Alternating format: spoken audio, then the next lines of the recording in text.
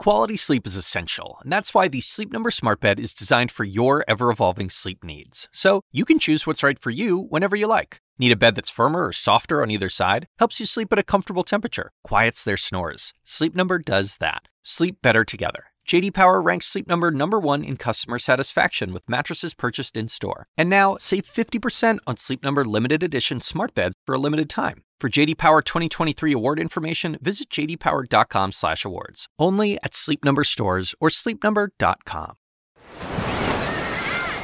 Hear that? Believe it or not, summer is just around the corner. Luckily, Armor All, America's most trusted auto appearance brand, has what your car needs to get that perfect summer shine. Plus, now through May 31st, we'll give you $5 for every $20 you spend on Armor All products. That means car wash pods, protectant, tire shine, you name it. Find out how to get your $5 rebate at armorall.com. Armor All, less work, more clean. Terms apply. A warm welcome to all our first movers around the globe. Great to be back with you this Wednesday, and plenty coming up this hour, including another humanitarian crisis. Tens of thousands of people at risk after a crucial dam collapses in Russian-occupied southern Ukraine. Many still trapped in their homes and hundreds of thousands now without drinking water in what the president has described as an environmental catastrophe. The very latest just ahead. Plus, teed off, star golfers grumbling over the secrecy surrounding a monster sporting tie-up. Saudi-backed Live Golf is now joining forces with the PGA Tour. The deal also ending what had become a bitter legal and moral, let's be clear, battle. We'll have a live report on the latest. And Volvo's show, the auto giant rolling out its latest fully electric SUV in Europe. A vehicle they say closes the pricing gap between EVs and combustion engine cars. Volvo Cars CEO Jim Rohn will reveal all later on the show. And speaking of the road ahead, Wall Street struggling to get into first gear. US futures and European stocks little changed after a weaker Asian handover. Disappointing Chinese export data not helping. It's raising new fears about Chinese growth and the demand pull from elsewhere in the world. Details on that just ahead. And the S&P 500, however, begins the session at 9-month highs and close to bull market levels once again. The Nasdaq also at 14-month highs. Take a look at that. Small caps have actually been outperformers too. Also today, the Turkish lira hitting fresh all-time lows versus the dollar. You can see there the dollar higher by around 5.5% versus the Turkish lira. One reason being cited is the lack of dollar reserves available in Turkey to support the currency. What you have to do is you sell dollars and you buy lira, but if you don't have enough dollars to sell, well, then you can't support your currency. Ultimately, what you end up having to do, of course, is raise interest rates. Lots to get to today, as always, but we do begin with the latest from Ukraine. And mass evacuations are underway following Tuesday's collapse of a major dam.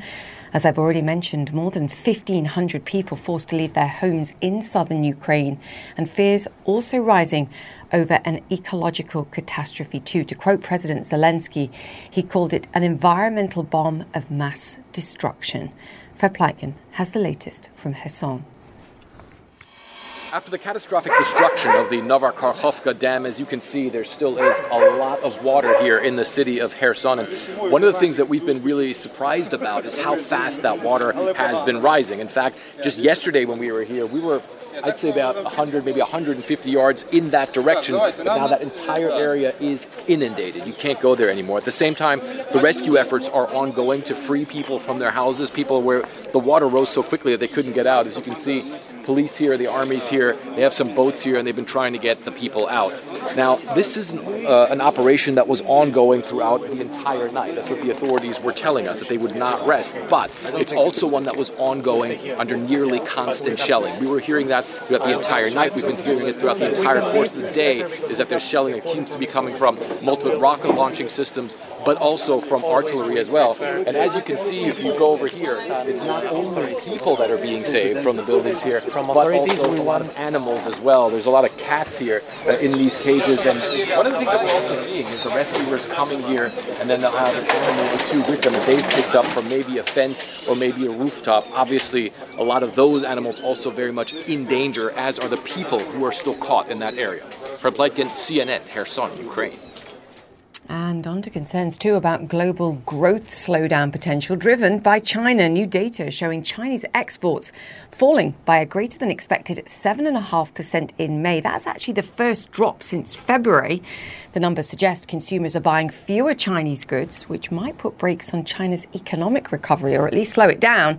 On the other hand, Chinese imports beat expectations last month, although they also fell slightly. Mark Stewart is here with the latest. Wow, Mark, I'm glad you're unpicking this and not me. But I think what the overriding message is, certainly when I look at this data, is China can't rely on trade to help support economic growth over the coming months. That is certainly one ingredient in this bigger picture, Julia. Look, we knew that exports were going to see some kind of decline. There has been a weaker appetite both internationally and domestically. As you said, this was a little bit stronger, a little bit more harsh than initially predicted. Some economists surveyed by Reuters were predicting a much smaller decline. But here we are. You know, it was just last week that we got some manufacturing data and we saw a decline. In fact, it was actually the weakest manufacturing quarter period since the COVID lockdowns were lifted last December. So there are challenges, certainly, with the import-export market, but we also heard from an analyst who pointed out that right now China is still dealing with a weak property market and as well as another wave of COVID that is coming across the country. And then also the youth unemployment still very high, and that is also slowing things down. That is a group of individuals, the younger demographics, which is supposed to have a lot of buying power. But right now, Julia, that seems to be very stilted. This is such a great point, Mark, and I'm glad that you mentioned it. You and I have talked about this on the show before. I think the current youth unemployment rate is just over 20%, and that's what the Chinese government admit to. So you have to wonder whether it's significantly higher than that. What about the people that are graduating now, taking exams, hoping to come into the workplace and are sort of looking around and wondering where they're going to work? Right. A record number of young people are taking this college entrance exam. And unlike the United States, the SAT, unlike the United States, these students only have one chance to take it and then hopefully have a score that's strong enough to get into their university of their choice. But with so many people taking this, a record number of students hoping for higher education, it does pose this question, well, what happens after graduation? With so many highly educated people there, will there be enough jobs? One concern in the education sphere in China has been a mismatch of education levels and jobs. Now, if you're graduating a very highly educated workforce and there are only so many positions, that is going to create a whole other series of problems. But nonetheless, this is a very important time in China. There are restrictions about noise. There are students who are lighting incense. They're going to temples to pray for high performance. You know, we do put a big premium on the importance of education, especially with workplace success, with financial success and longevity. It's interesting that this actually could be, Julia, a potential problem even. Yeah, absolutely. And we do keep our fingers crossed for all of those that are taking these exams. One shot and you're done, Mark, as you said. You don't get to do it again and again if you need to. Our thoughts with those people. Mark, great to have you. Thank you. Now, on to some brighter news in the United States with the recession risk reduced, apparently. Goldman Sachs says the probability of a US recession within the next 12 months is now 25%. Back in March, they said that probability was around 35%. They're citing two bright spots, the deal to lift the debt ceiling and the easing of the banking crisis that we saw earlier this year. Matt Egan joins us now. Matt, this is the most hotly anticipated recession that seems to be never coming. I agree, Julia. This really might go down in history that way, as the recession that everyone feared that just didn't actually happen. I mean, here we are in the middle of the year. We are precisely when many economists said that we'd be in the middle of a recession. And now we have Wall Street's leading investment bank cutting the risk of a recession, saying there's just a 1 in 4 chance over the next 12 months. And they did cite the fact that the banking crisis, it might not be over, but it's also not as bad as people feared, and that the debt ceiling drama, that is over. And it's not just Goldman Sachs. Some leading economists, including Mark Zandi and Justin Wolfers, they're telling me that the risk of a 2023 recession is fading fast. I think that people got too euphoric, Julia, in early 2021 when the vaccines were coming out and President Biden was taking office. And they probably got too pessimistic because of high inflation and the war on high inflation. And the truth was probably somewhere in between. But listen, it is great news that the risk of recession does seem to be fading here. Yeah, fingers crossed. To our earlier point, it never comes. Now, speaking of the debt ceiling, I know you've got some intel of sort of high-level conversations that took place in US Congress with certain CEOs perhaps saying, let's not do this again. Let's not have this showdown again. That's right. Jamie Dimon, perhaps the most powerful CEO on Wall Street, he met with moderate House Democrats yesterday for a closed-door lunch. And during that lunch, I'm told, according to a person familiar with the matter, he advocated for abolishing the debt ceiling. He said, quote, get rid of it. And he called the debt ceiling a, quote, unmitigated disaster. Again, that's according to a person familiar with the matter. He made similar comments, Jamie Dimon, to reporters afterwards. Now, would Congress actually get rid of the debt ceiling? I don't know. I mean, we know that some lawmakers say they hate the debt ceiling, but we also know that some of them love the power it gives them to extract concessions when they're not in the majority. I think, Julia, more likely we could hear some discussion around reforming the debt ceiling. And can we talk about one more high-level individual as well, and that's Martha Stewart, a powerful, if not booming voice at times, slamming hybrid work and concerned that if things carry on like this with people working from home, that America's going, quote, down the drain and is going to end up like France. We're all going to retire at 64. Yeah. Martha Stewart is clearly not a fan of this remote work trend. She does not want it to last. She did say that she fears that America will, quote, go down the drain if this trend continues. She questions whether or not people could really be that productive working from home. I think that there's many working moms and dads who would argue the exact opposite and say they're even more productive at home, especially if they don't have to do the commute.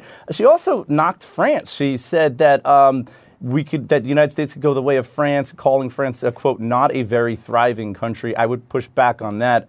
France is ranked 19th, according to the World Bank, in the OECD among 38 countries. So right in the middle, just behind the UK, ahead of Japan, Italy, South Korea. That's as far as GDP per capita. So I don't really think that she's right there either.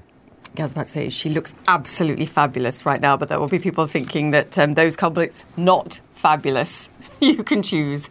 Matt Egan, great to have you. Thank you. And Pope Francis is in hospital in Rome to undergo surgery for a hernia. The Vatican saying the pontiff will be there for several days as he recovers.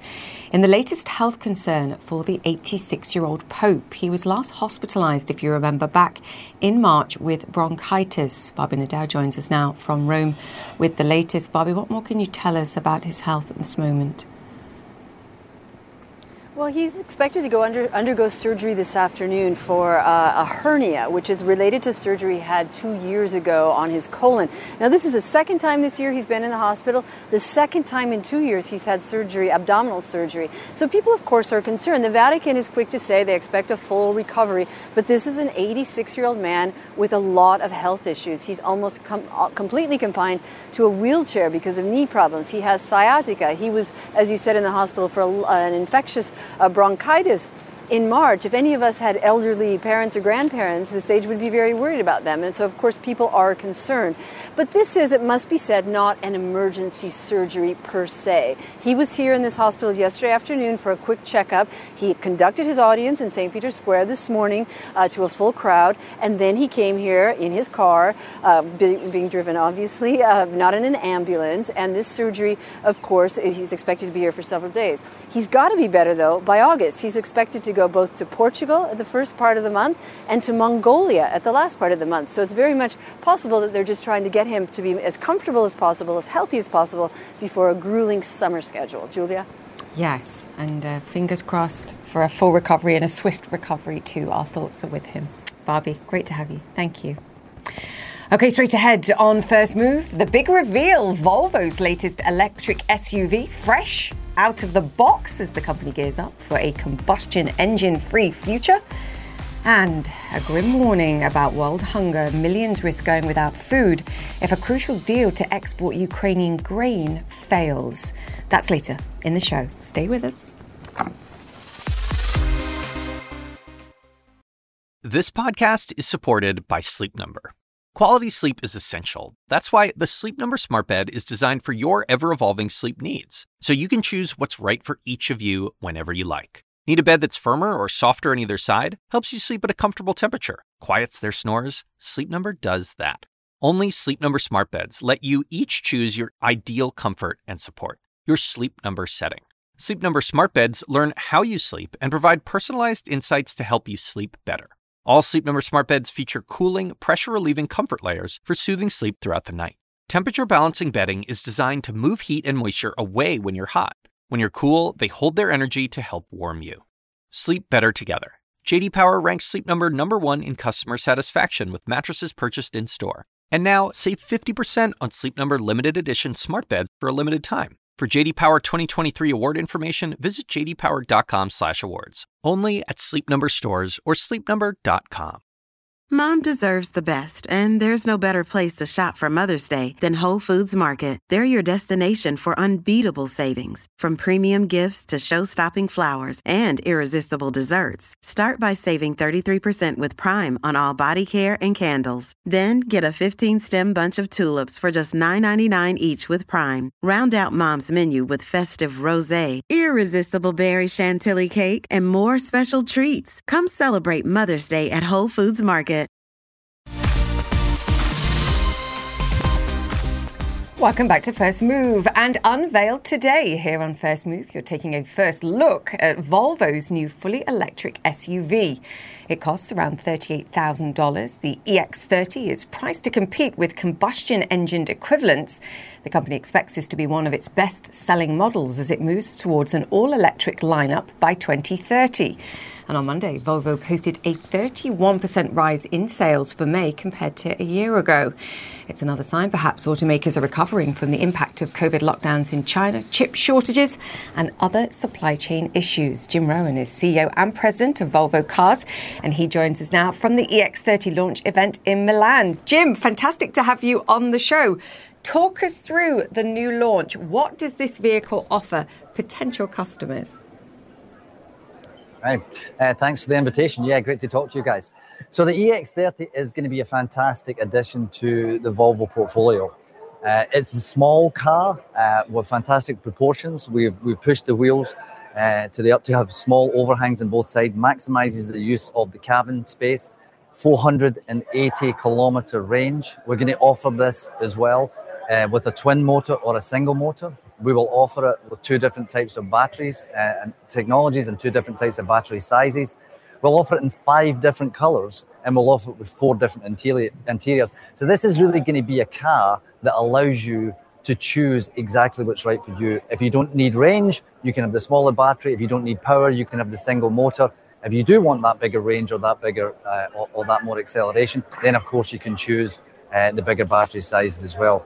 And we think this also will talk to a different customer than we currently talk to right now, and will help us expand our customer base. We'll offer this in subscription-based ownership as well as outright purchase. Again, that's just going to make it much easier for people to come into the brand. And I think we'll start to see this pick up very quickly as one of our top-selling models. Okay, what if I want it all? And of course, it's a massive part towards our electrification journey.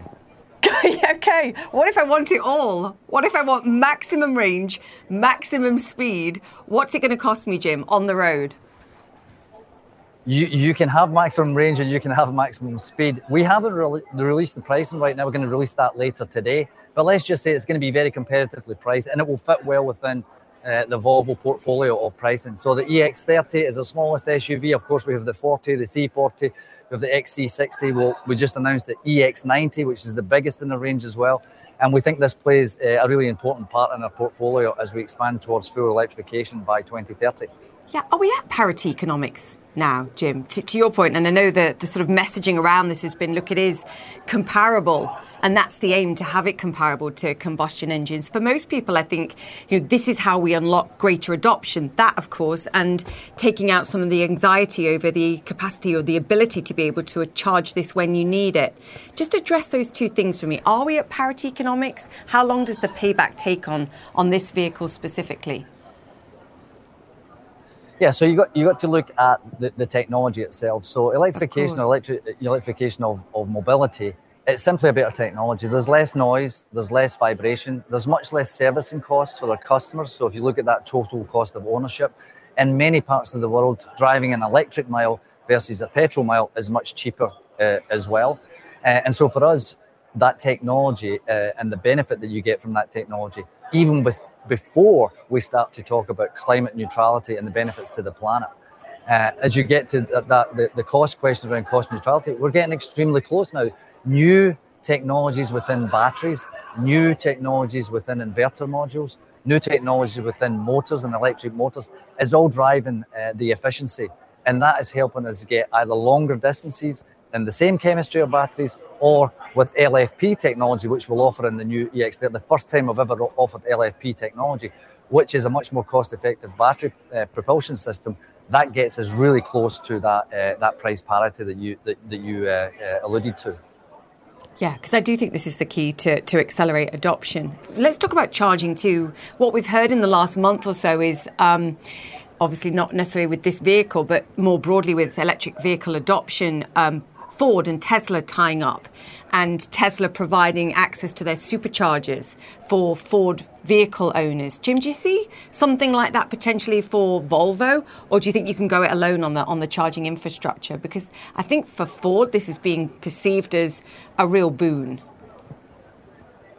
Yeah, we already have fantastic charging infrastructure offerings to our customers globally, but I think the Inflation Reduction Act will serve towards building out that infrastructure, obviously, especially in North America, where you see a lot of investment now going into that charge infrastructure. And I think you're just going to see that accelerate. We're starting to see the same thing happen, of course, in Europe and, of course, in the big markets in Asia. And the technology is also changing within that. So these high power chargers will allow you to charge the car much more quickly than before as well. And all of this combined will have a positive impact, let's say, in reducing those friction factors towards full-scale adoption of electrification. And we see that in many markets that we see already. For example, in Volvo, we already have about 12 to 15 markets now that have got 85% of every car that we sell is either a full BEV or a plug-in electric hybrid. And that change has happened really just in the last year or so. We see a lot more markets now approaching the halfway point of every car that we sold. In fact, in Norway, 85% of cars that we sell are now fully electric. In Sweden, it's almost 40%. And in the Netherlands, it's 43%. So we're really starting to see it accelerate. And I think part of that acceleration profile is this simplicity of charging and charging infrastructure.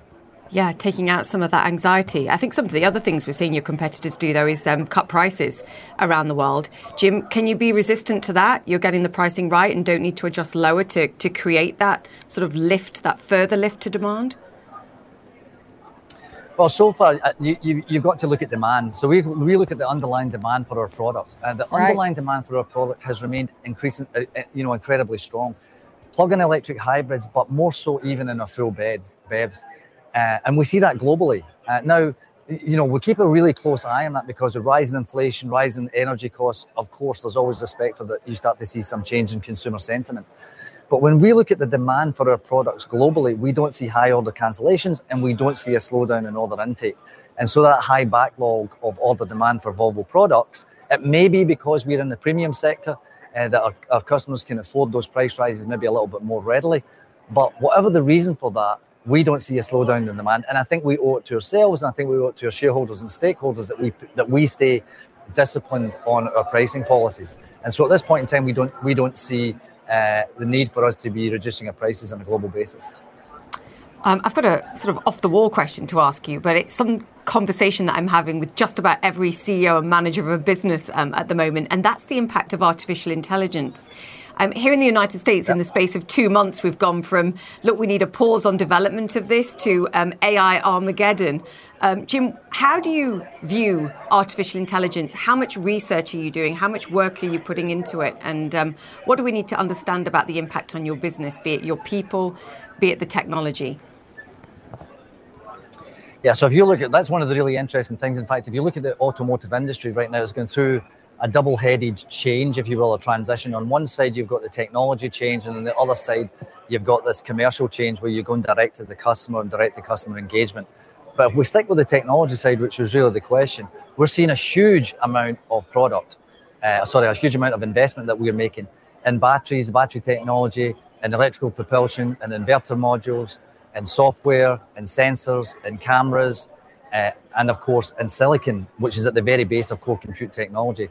Added to that and accelerated to that is of course artificial intelligence. And how can you adopt artificial intelligence in order to make your technology even more powerful? Yes, of course we're investing in that. Yes, of course we're looking at that very, very carefully to see the points of design, the points of development, the points of benefit, if you will, to the customer, where we can insert that additional technology as an accelerator to change, if you will. So we're working on it. It is still early stages for most people, and you need to really figure out where it adds most value within your company, and that's what we're looking at right now. It's such an exciting time. I mean, to your point, you're going through this transition to new forms of cars and technologies, and also having to deal with the overlay of AI and technologies like it too. Final question, because you mentioned it.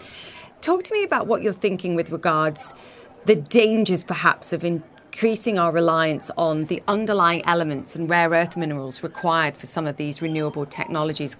Batteries is a great example of them. It's countries like Chile, Argentina, China, of course. Perhaps your ownership helps there. Unstable ones like Congo, for example. Are you concerned that we're sort of shifting reliance on oil and gas nations and countries for perhaps other reliances? It makes them very powerful, and it also makes the supply chain perhaps very vulnerable. Yeah, I think you need to look at where we play. So we are not the biggest automotive manufacturer, but our volumes are not as high as some of our competitors. We play in the premium end of the market, and therefore we're going to stay focused on that. And we've remained disciplined in making sure that we stay premium. The EX30 is a premium car, even though it's a smaller car. And the volumes for Volvo Cars means that we don't come up against some of those challenges that you allude to.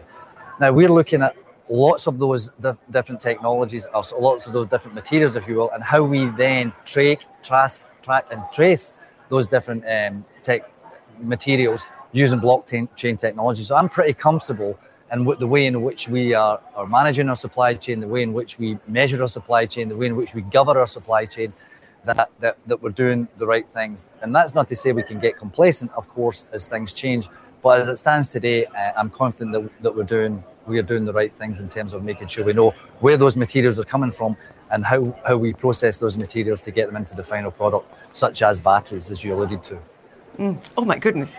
Regular viewers will know you're not allowed to mention blockchain technology in the final answer of interviews, because that's a whole other conversation started. Jim, we have to reconvene, and not just on that. Congratulations on the launch, and thank you for your time today. Jim Rowan there, the CEO and President of Volvo Cars. Thank you, sir. OK, coming up here on First Move, a dramatic U-turn in the world of golf. What's behind the stunning tie-up between the PGA Tour and Live Golf? I'll give you one guess. Money. Next.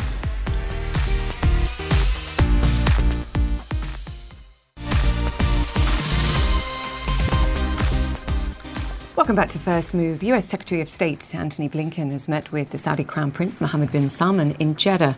The State Department telling CNN both men affirmed a shared commitment to, quote, stability, security and prosperity across the Middle East and beyond. The meeting comes at a time when US-Saudi relations remain strained. They, of course, dipped to a low point after the murder of journalist Jamal Khashoggi in 2018. US intelligence says his killing was personally approved by the Crown Prince. For more, we're joined by CNN international diplomatic editor Nick Robertson. Nick, not just that, of course, that feels like a long time ago now. We've got Israel to discuss, relations over Iran. Just in the last week, the Saudis tightening oil supply further. There was much to discuss in that 1 hour 40 meeting. Yeah, there was. And the oil supplies obviously bite two ways for the United States and Secretary Blinken's interest. Next year's an election year in the United States. The last thing President Biden needs, and of course he's the one that sort of created a lot of the tension with Crown Prince Mohammed bin Salman because of what he's been saying about Saudi's human rights abuses and how it needs to sort of correct course on that. High fuel prices at the gas pump in the United States is not a good formula for a U.S. president running for a second term. But of course, as well, high oil prices, because Saudi reduces its output, helps Russia fund its war in Ukraine. And that, of course, is an important topic for Secretary of State Antony Blinken to address with the Crown Prince. The Crown Prince sees himself as a big diplomat. He sees himself as somebody who can help establish a peace between Ukraine and Russia, although I don't think even he thinks he can do it in the short term. But yes, for Secretary of State Antony Blinken, there's a huge amount to talk about. Talking about ISIS, talking about Sudan, talking about Yemen. It's the Yemen and Sudan, really, where the United States and Saudi have had sort of good commonality over the past few months. And I think that's sort of something Secretary Blinken wants to build on. Certainly. Nick Robertson, great to have you with us. Thank you there for joining us from London. And a surprising new alliance in the world of golf too. And of course, it's tied to the previous story. It's less than 24 hours since an announcement that stunned the sporting world. The controversial Saudi-backed Live Golf joining forces with the long-established PGA Tour and DP World Tour. It's being billed as a moment that changes the game all over again. The new partners had until now been at loggerheads. So is a deeply divided sport now reunited? Amanda Davis joins us now on this. Amanda, there will be, and there are clearly, because they're expressing their views quite candidly on Twitter and across social media, for the players that didn't decide a year ago to join Live Golf and remained and sort of fought that battle, they could have signed up a year ago and next year have it all. Ouch. Yeah, I think it's fair to say at the moment this partnership should be looked at as a divisive union because up to this point, there's been no middle way at all, has there? You have been in with Live Golf and you have been out. So when the Saudi-backed league was announced, it has been completely seen and believed to be a disruptor to the sport. And it's not just been talked about in sporting terms, but also in moral, in ethical terms. And that is the language that has been used over the last 12, 18 months by players and also organisers of the old establishment, the likes of the PGA Tour and the DP World Tour, as you mentioned. But this really did come as a bolt from the blue. We know it's a commercial partnership. A lot of the details we're still waiting on. You mentioned the players who gave up, decided not to take the huge sums of money to join the Live Golf Tour. But, of course, many did. Perhaps not surprisingly, the likes of Bryson DeChambeau, are seeing this as a monumental day for golf. This is the best thing that could ever happen for the game of golf, and I'm extremely proud to be a part of that because of the fact that the fans are going to get what they want. The players are going to experience something a little different and a little new on the PGA Tour side, but I truly believe in the end the game of golf wins in this scenario. He would say that because, Bryson DeChambeau is somebody who this has been a win-win scenario. But we talk about the people who have lost out. And a lot of the focus now is on the PGA Tour Commissioner, Jay Monahan. He is one of those who very emotively talked about the moral issues of players who were turning their back on the old traditions of golf to take the money from Saudi Arabia. And he has seemingly spun on a dime or perhaps a few million and is now very much the face of this, talking about what a great future it is going to be for golf. And there's a lot of players feeling really, really let down. They were blindsided by this decision. A lot of them finding out on Twitter as they're in Canada preparing to take part in a competition. And perhaps not surprisingly, a few of them are calling for Jay Monahan's resignation. It was contentious. There were many moments where certain players were calling for new leadership of the PGA Tour and even got a couple standing ovations. But there was a lot of anger in that room from players, that feeling like they can't trust what the leadership of the PGA Tour says anymore. Did any players call Jay a hypocrite in the meeting? It was mentioned, yeah. Yeah, and he took it. He said, yeah, he took it for sure. There's no doubt a charm offensive needed from Jay Monahan and a fair few of the top leadership in golf. Rory McIlroy is the man who has been seen as the moral compass of golf over the last 12 months, having decided not to join the LIV Golf Tour. He is the defending champion at this event in Canada this week. It is just a year this week since the launch of the LIV Golf Series, and he is expected to address the media for the first time within the next hour or so. So it'll be fascinating to see what he has to say. Yeah, fascinating. There are still going to be people that are saying that morals were set aside here for money. Money over morals. We'll see what he says. Amanda Davies, thank you for that. Now, some news about CNN. And Chris Licht, the chairman and CEO, is leaving the company after about a year on the job. Warner Brothers Discovery CEO David Zaslav announced the news this morning. He says a wide search will be conducted internally and externally for a new leader. The Assignment with me, Audie Cornish. So there have been arrests, suspensions, disciplinary hearings. They're shutting down graduation events. At this moment, the part of the protests that are admirable are young people calling attention to atrocities. Michael Roth is the president of Wesleyan University. I would like to make a space for them to do that, as long as that space doesn't prevent other people from pursuing their education. Listen to The Assignment with me, Audie Cornish, on your favorite podcast app. Welcome back to First Move. The Black Sea Grain Initiative, which has been crucial in tackling a global food crisis resulting from the war in Ukraine, could be ending. The deal, established last summer, has been extended 3 times so far. But this week, Russia said if its demands are not met, it sees no prospect for extending the deal beyond the middle of July. Moscow's demand? Well, the reopening of a pipeline that carries Russian ammonia to Ukrainian port for shipping. Grain exports have already fallen sharply. 33 ships sailed from Ukrainian ports last month. That's actually half as many as we saw sailing back in April. Ukraine, just to remind you, is a major grain exporter. It accounts for around 10% of the world's supply of wheat, 15% of the corn market, and 13% of world barley. Now, the charity The Hunger Project says if the grain deal fails, it will put millions of people at risk of severe hunger or famine. The UN estimates that even before the war, up to 10% of the world's population was threatened by hunger. Joining us now, CEO of The Hunger Project, Tim Prewitt. Tim, thank you so much for making time for us. As we were just describing there, the Russians, at least at this stage, are threatening the end of the deal. Just describe to us, given the people that you serve and help, what this might mean. Thanks for having me. Yeah, every few months, right when this deal is renegotiated, millions of people are literally on the edge of their seats. They do not know what is going to happen with the price of food. Now, we saw the effectiveness of the deal when grain export prices dropped 18%, and that was felt in countries throughout the world, especially in Africa. Now, if prices stay high, that means people simply buy less food.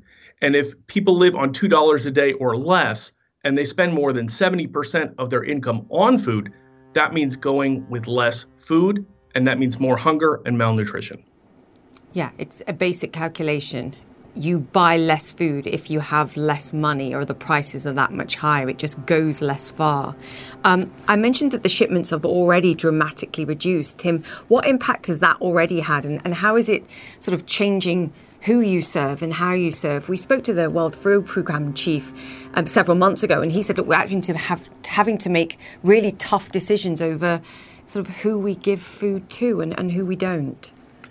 Absolutely. Well, at the Hunger Project, our emphasis is on long-term resilience to shocks such as this, not only the price of food, but also climate shocks and other events. So what we emphasize in our work, which helps to steady the price of food, is growing local. Growing local can reduce dependence on these external prices and get more healthy and nutritious food, even fresher food, to people that need it. Now, in terms of what we're seeing, definitely we're seeing impact already.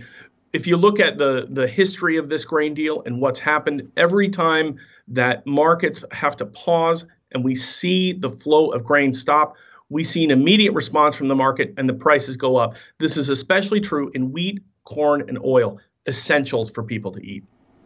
I love your point about resilience, though, Tim, and the work that you do at the Hunger Project to try and shift some of that production and supply more locally.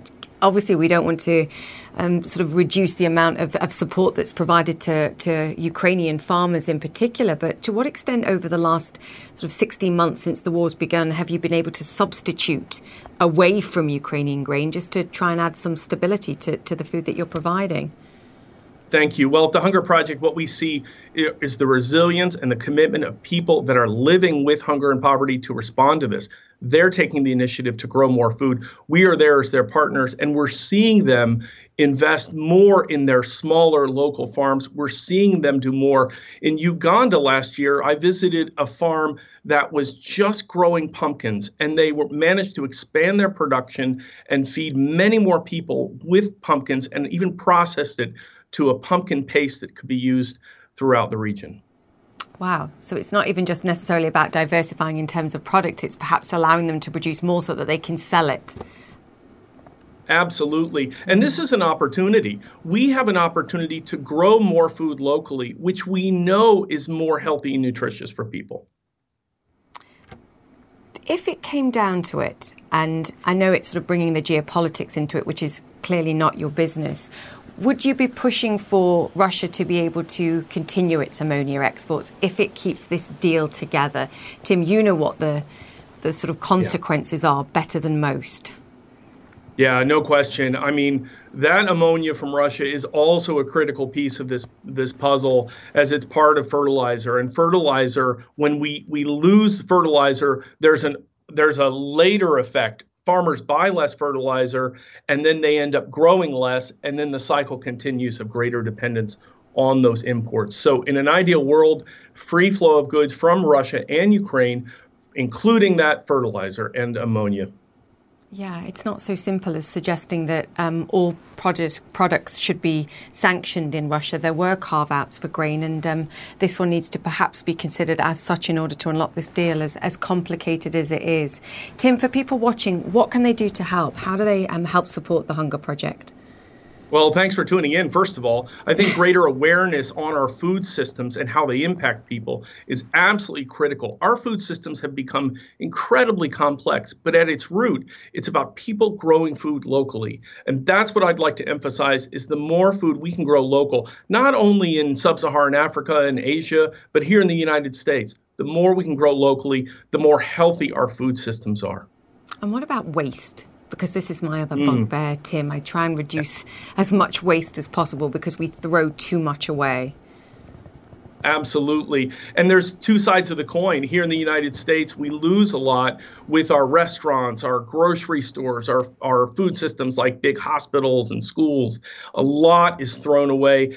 We're working on it. I've seen major policy initiatives come around that are helping that. In sub-Saharan Africa, there's another problem, and that is they lose food before it gets to the consumer. It's called pre-harvest loss or just post-harvest loss, where they're not getting all of the food into the hands of the consumers. Either way, if you take up all that food loss and food waste and you calculate the impact on the environment, it would be as big as a carbon emitter as the third largest country in the world behind the U.S. and China. So that is a serious issue, not only for our food and our communities, but also for our environment. Yeah. Tim, fantastic to get your insight today, and fingers crossed this deal holds. The CEO of the Hunger Project, thank you for the work you and your team are doing. Thank you.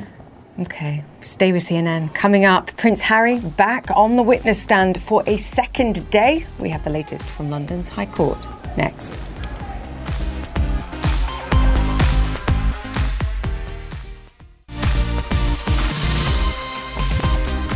Welcome back to First Move, where we've got one eye on stocks and another on the skyline, at least here in New York. This is what it looks like outside our New York City studio. The air quality is, in one word, abysmal, as smoke from out-of-control Canadian wildfires blows across the northeast of the United States. This was the view above New York's Yankee Stadium Tuesday evening, a thick haze darkening the skies, the air smelling strongly of smoke too. New York, in fact, had the worst air pollution of any city in the world at one point yesterday. Get those masks back on. Yes, I said it. And no investment haze, at least on Wall Street. US stocks powering ahead in early trade. Now we're out of first gear after the S&P 500 hit 9-month highs on Tuesday. Tech among the early session winners. And in the meantime, Coinbase shares trying to bounce back after Tuesday's 12% tumble. Shares falling after US officials sued the crypto exchange for violating securities laws. The US alleging the company acted as an unregistered broker. Another major crypto exchange, Binance, in serious legal trouble too. Reports say the SEC, the Securities and Exchange Commission, is asking for an emergency order to freeze the assets of Binance US after filing suit against the entire exchange on Monday. And Prince Harry is back in the High Court of London, being cross-examined in his second and final day on the witness stand. The Prince is suing Britain's Mirror Group of newspapers, alleging their journalists hacked his phone to gather information about his life between 1996 and 2009. It's the culmination of a years-long fight against the tabloids. Max Foster joins us with the latest. Max, what happened today when he was on the stand? What did we hear? It was a bit of a continuation. It did get really awkward at points because a lot of these stories are tabloid stories and they are, salacious in their detail. So he was asked today about his night out at a lap dancing club and how his girlfriend at the time, Chelsea Davy, had a big argument with him about that. Obviously not the detail of the story, which was central to this case, but how that story got out. Harry convinced that it came out from some form of phone hacking. But what you had was the Mirror lawyer going through each and every story, suggesting that there could have been a different source to that story, which wasn't through phone hacking. So that was the how things sort of progressed throughout this, and it got increasingly more lively, if you like, as it got towards the end of the cross-examination. Harry has a much broader point here, is that a lot of these stories were very suspicious. He had a lot of experience with these types of stories, and he felt they were suspicious and they whiffed of hacking. It'll be for the judge to decide whether or not any evidence was really proved about that hacking and whether anything could be upheld against the Mirror. They absolutely deny all of these charges. The cross-examination is now over, and now reporters who are accused of publishing hacking stories are being cross-examined by Harry's lawyer. So the case does continue. It's a test case, and it would have big repercussions, because if Harry wins this part of the case, it would suggest that there are many other cases to come for these big publishers. Yeah, it's interesting. They seem to be going for maximum embarrassment in terms of picking through these stories too. But I saw that he was also asked if he'd be glad if he weren't hacked. Sort of trying to sort of play both sides here from the lawyers, asking him whether, if these were stories that came out as a result of something else, someone else leaking. Interesting sort of question to ask him, and I thought he handled it really well. How's the press covering it, Max? There's so many different elements to this, so all the different UK media are taking different angles, really. There is this much broader picture, which is his wider battle against the tabloid media. So there are 3 different cases going on which consume all the different tabloids. And that's the bigger picture, and how he suffered as a child. And I think there's no doubt that he did suffer as a child. And he wants some sort of justice for that and some reform to the tabloid media. Whether or not he wins this case is one thing. I think if he can bring a lot of attention to the techniques that the tabloid media have used in the past, if not in reference to this case, then maybe his job is done, that he highlights the dishonesty of the trade, if you like. Yeah, it's going to be fascinating to see how this ends, to your point, with far bigger implications if it goes in his way. Max, great to have you. Thank you. Max Foster there. And that's it for the show. Connect the World with Becky Anderson is up next. I'll see you tomorrow. When you work next level. And when you play next level. And when it's time to sleep, Sleep Number smart beds are designed to embrace your uniqueness, providing you with high-quality sleep every night. Sleep next level. J.D. Power ranks Sleep Number #1 in customer satisfaction with mattresses purchased in-store. And now, the Queen Sleep Number C4 smart bed is only $1,599. Save $300 for a limited time, only at Sleep Number stores or sleepnumber.com. Prices higher in Alaska and Hawaii. Quality sleep is essential, and that's why the Sleep Number smart bed is designed for your ever-evolving sleep needs. So you can choose what's right for you whenever you like. Need a bed that's firmer or softer on either side? Helps you sleep at a comfortable temperature. Quiets their snores. Sleep Number does that. Sleep better together. J.D. Power ranks Sleep Number #1 in customer satisfaction with mattresses purchased in-store. And now, save 50% on Sleep Number limited edition smart beds for a limited time. For J.D. Power 2023 award information, visit jdpower.com/awards. Only at Sleep Number stores or sleepnumber.com.